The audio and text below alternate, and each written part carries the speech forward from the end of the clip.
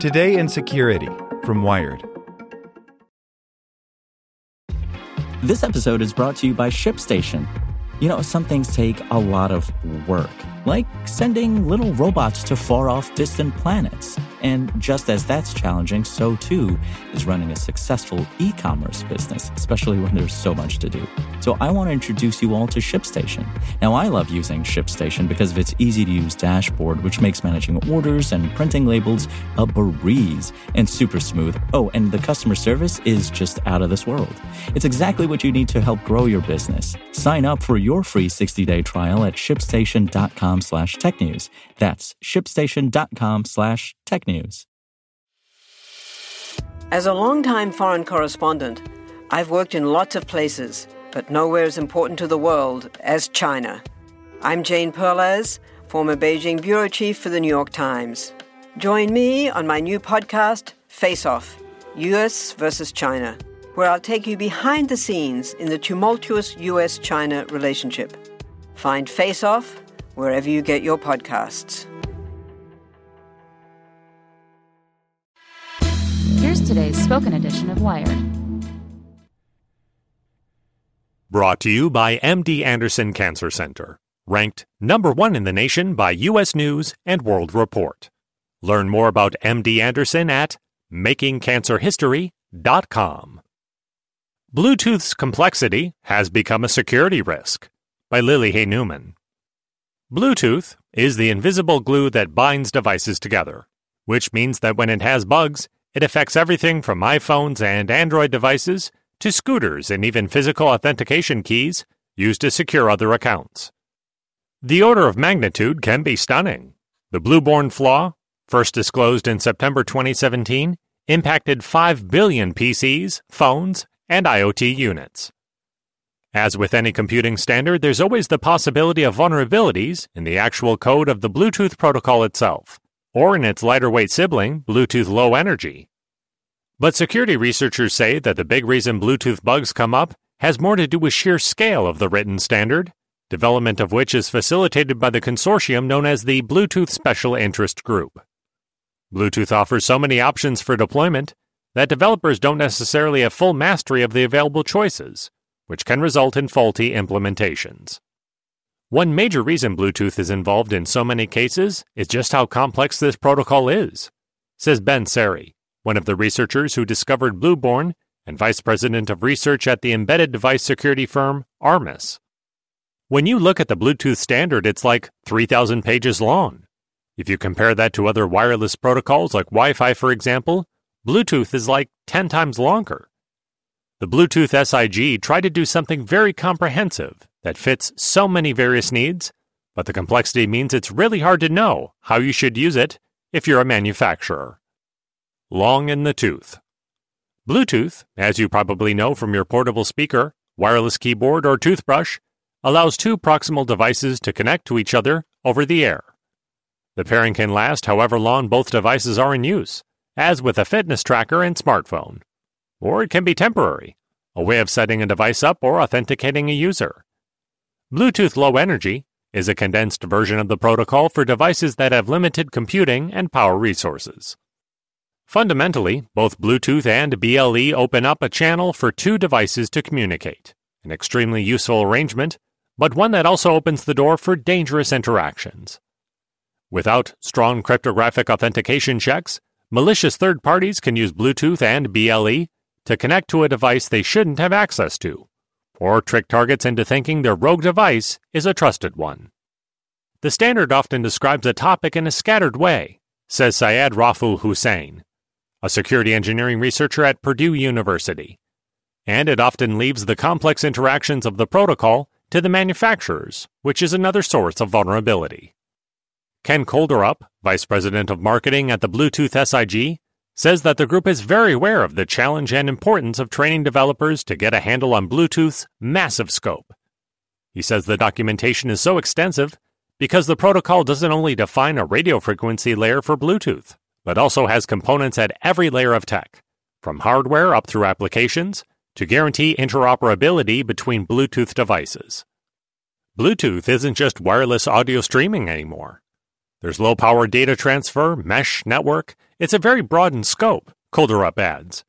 But security is obviously very important. The standard offers operational modes for everything from no security all the way up to 128 AES encryption or secure connections only mode. We've put into it as much as the community has asked for. A recent example, though, helps illustrate how the process can break down. In February, researchers from the security firm McAfee reported Bluetooth low-energy misconfiguration issues in a smart padlock known as BoxLock. The device had been designed to use a Bluetooth low-energy configuration called JustWorks mode, which lets devices pair without any passwords or other cryptographic protections. As a result, McAfee researchers could connect to any lock, analyze the device's BLE commands, and discern which gave the unlock order. Further, BoxLock had configured this command to be in read-write mode, so once the attackers knew what to target, they could initiate an unlock. BoxLock has since patched the vulnerabilities. BoxLock ran into two common Bluetooth issues.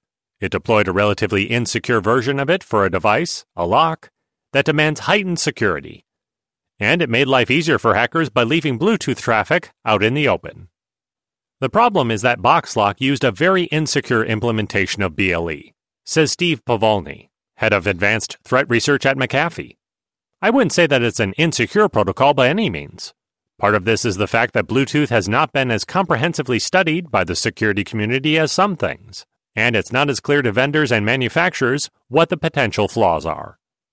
Bluetooth has certainly been investigated to a degree, but researchers say that the lack of intense scrutiny historically stems again from just how involved it is to even read the standard, much less understand how it works and all the possible implementations.